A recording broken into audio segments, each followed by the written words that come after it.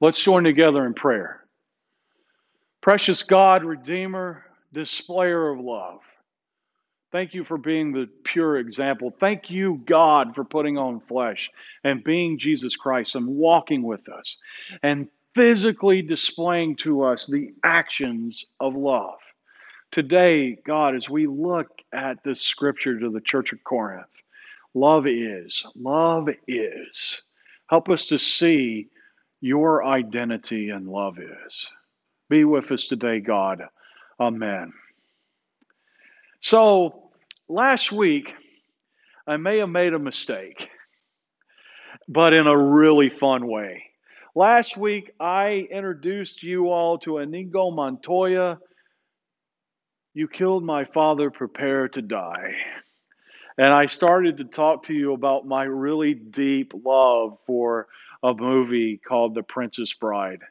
I got so locked into that I started watching the movie again this week.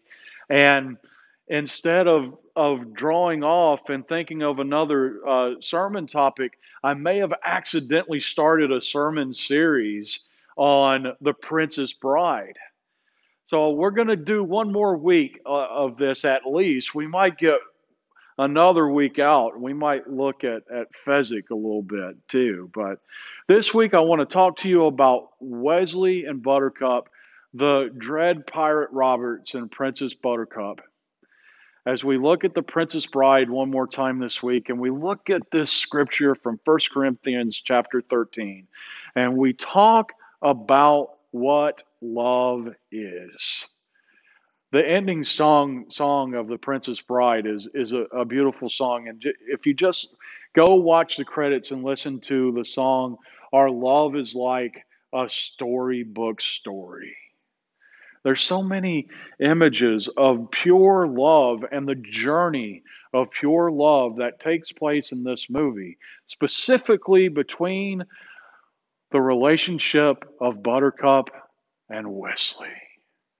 Wesley starts out as a farm boy, an assistant on the farm in the village where Buttercup lives, and Buttercup immediately falls for Wesley, and she becomes so connected to him that she does everything to spark his attention, and she wants to display to Wesley her feelings and affections for him, as she's also trying to figure out what his feelings and affections are for her.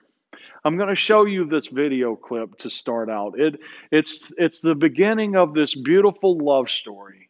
And as we look at this scripture from 1 Corinthians 13, today I want to use the Apostle Paul's words to the church of Corinth as action words.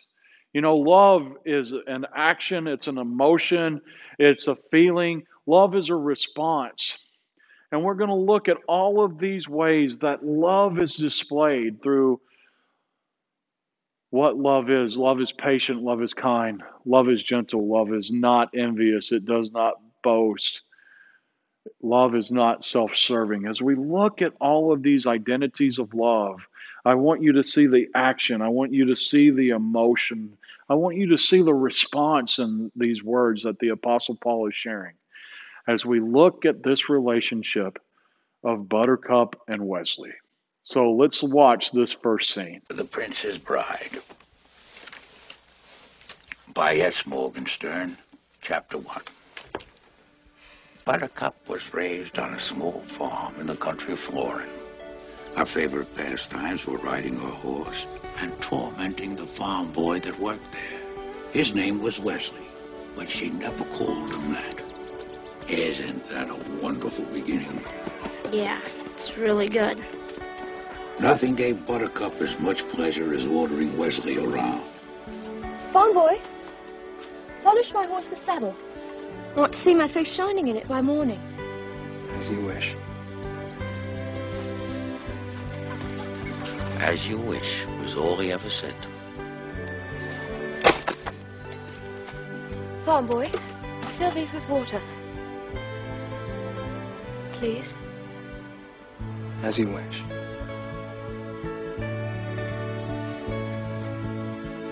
That day, she was amazed to discover that when he was saying, "as you wish," what he meant was, "I love you." And even more amazing was the day she realized she truly loved him back. Farm boy.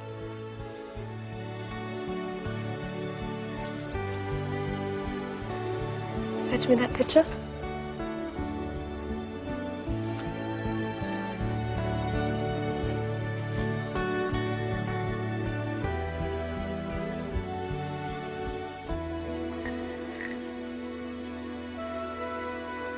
As you wish.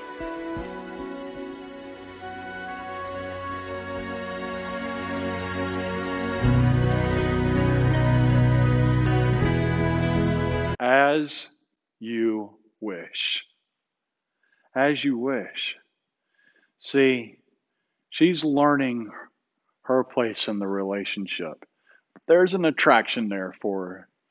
She wouldn't spend so much time around the farm boy if there wasn't an attraction there. But she's also learning through Wesley's actions that he loves her too. That's the beautiful thing, as the grandfather shares with the young boy who's sick at home in this story. He's sharing the reality that it's the actions that Wesley takes that shows love. It's one thing to say, "I love you." It's another completely different thing to display and to act that you love someone. I want us to think about that conversation as we just saw it between Wesley and Buttercup, as we move it into this conversation between the Apostle Paul and the Church of Corinth. Because Paul is having this conversation where he's trying to both explain the emotional connection of what love is and try to display how the actions, the heart, the movement of another person displays the reality of love. As we look at my prayer today, if we had a God of words, if we had a God that just solely existed in the Bible, if we had a God that we had no personal understanding or interaction with, this far and distant figure that we never actually see, then love is just words. Love is just feelings, and love is just emotions. All right, words, feelings, and emotions are all important. But there is just something strong and powerful within the reality of the actions of love. As the Apostle Paul is sharing these words with the church of Corinth, he's trying to spark the actions. Now, the Apostle Paul later in Scripture shares faith without actions is dead. So he starts to tie this whole story together. And he's starting to explain why that actions bring forth a reality. Why that actions spark a newness. And as actions spark a newness, they bring forth this reality. We know that they're real. We know that they're real. As Buttercup asks for the pitcher of water, as she asks for her saddle gear to be cleaned, as she asks the farm boy to do everything, and as he responds, "as you wish," and does them to take care of her. It's Wesley's actions that helps her understand that every time he said, "as you wish," he was really saying, "I love you." And he was displaying those loves through actions. Now, back to the comparison that I started to lay out. If we only lived with a God that was from a distance, if we only lived with a God that existed in the words, if we didn't have the actions of love, there's a disconnect in there. And we don't see that love.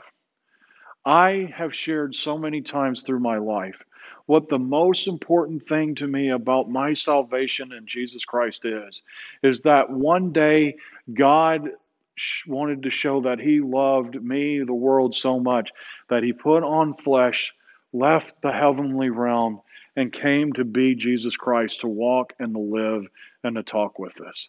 It's when Jesus Christ starts to do the as you wish actions. Jesus Christ walks and moves and has conversations with the community. He displays the miracles. He does the things that set the oppressed free and turns the tables over on what we understand as earthly rule and as the freedom of spiritual rule.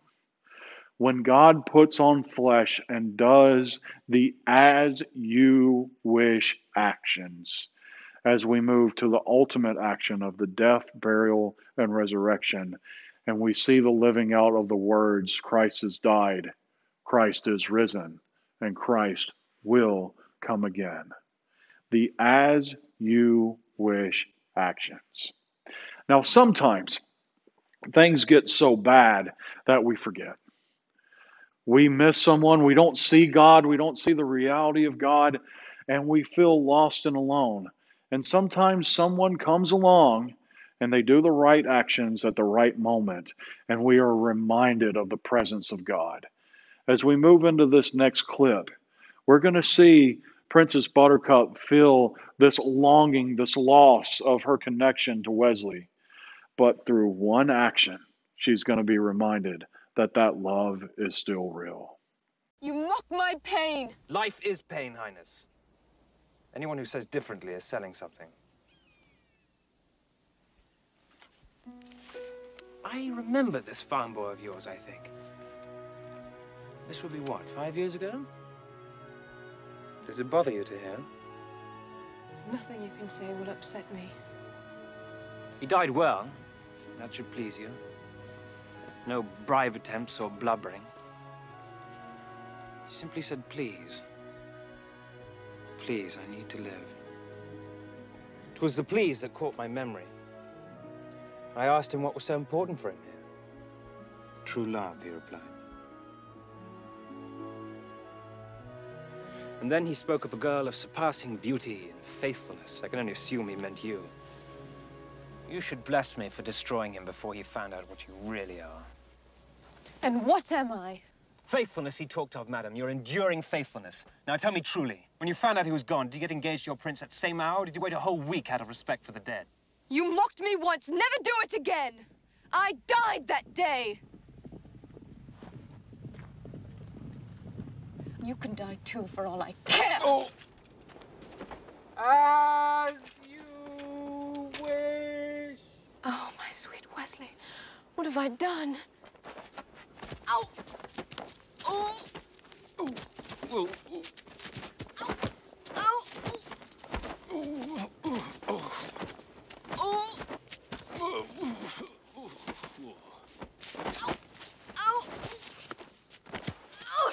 We see the actions, the words, the active words of love display the real identity of Wesley to Buttercup.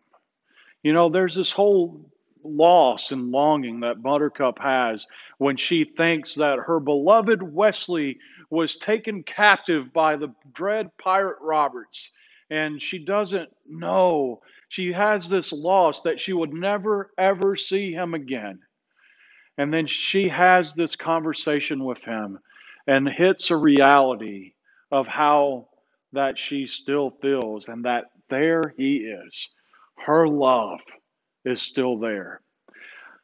That need exists in Wesley as well, as he goes through this conversation with her and she utters the words to him, I died that day. Both of them are in a place of grief. She's grieving the idea that she lost her beloved Wesley, and he is grieving the idea that his beloved Buttercup just ran immediately to the next person as soon as she could. There's two grieving souls who are stuck so much in the grieving that they don't see what's really there. They don't see that the love still exists because they are so locked and lost in the grieving. I want us to think about that as well in this conversation with the Apostle Paul in the Church of Corinth. You know, there's so many places that we grieve, that we feel lost and we feel forgotten by God. And it's the grieving that we see more than the reality that God is still there. It's the grieving that we respond to and we get lost in than being able to see what's really there. That's where love is patient, love is forgiving, and love does not boast come in. Because we get stuck in these moments of loss and grieving that we assume things that may or may not be real. Wesley assumed that Buttercup ran straight to the arms of the prince, and Buttercup assumed that she had lost forever the farm boy who she loved and longed to hear the words, "As you wish." See, when we're lost in the grieving, sometimes we need somebody to say the words that we connect to what our hope is built in. Sometimes we need to hear someone say the words to remind us where God really is, where freedom really lies, and taking power away from grief so that we can see the potential of what's next. When she says, "I hope you die," and pushes them down the hill, the dread pirate Roberts, and to her, who she thought was solely the dread pirate Roberts that killed her sweet Wesley, she shoves him down the hill and she hears the words, "As you wish." And she says back, "Oh, my dear Wesley, what have I done?" Sometimes we just need that one moment. We need that one place that we see the patience, the love, the not boasting, the non-enviousness of love, so that we can be reminded, even in our places of the deepest grieving, that love is still there.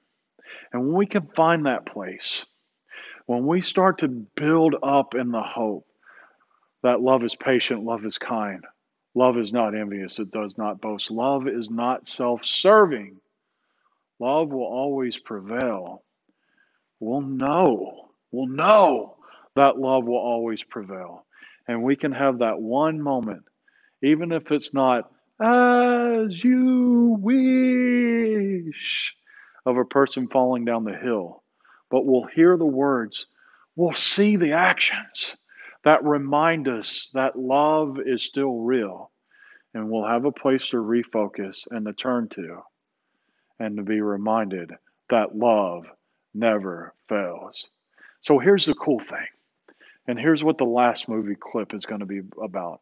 When we get rooted in love, when we get rooted in love, when we remember the reality of love and we continue to find the places where love is visual and real and active, we can walk in a hope that is unending, that will never be stopped.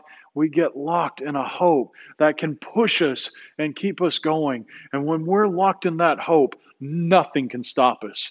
Even if we can't stand on our own legs to do it. Sometimes we stand on the legs of love and we say to the pain, but we know through the pain we get to the image of love. Wouldn't you agree, Your Highness? A technicality that will shortly be remedied. But first things first. To the death. No! To the pain. I don't think I'm quite familiar with that phrase. I'll explain, and I'll use small words that you'll be sure to understand, you warthog-faced buffoon. That may be the first time in my life a man has dared insult me. It won't be the last. To the pain means the first thing you lose will be your feet below the ankles. Then your hands at the wrists. Next, your nose. And then my tongue, I suppose. I killed you too quickly the last time. A mistake I don't mean to duplicate tonight. I wasn't finished. The next thing you lose will be your left eye, followed by your right. And then my ears, I understand. Let's get on with it. Wrong! Your ears you keep, and I'll tell you why. so that every shriek of every child at seeing your hideousness will be yours to cherish. Every babe that weeps at your approach, every woman who cries out, "Dear God, what is that thing?" will echo in your perfect ears. That is what the pain means. It means I leave you in anguish, wallowing in freakish misery forever. I think you're bluffing. It's possible, pig. I might be bluffing. It's conceivable, you miserable, vomitous mass. I'm only lying here because I lack the strength to stand. Then again,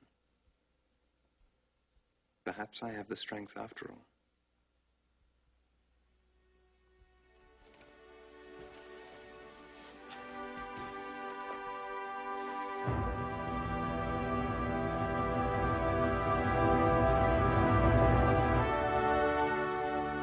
Drop your sword.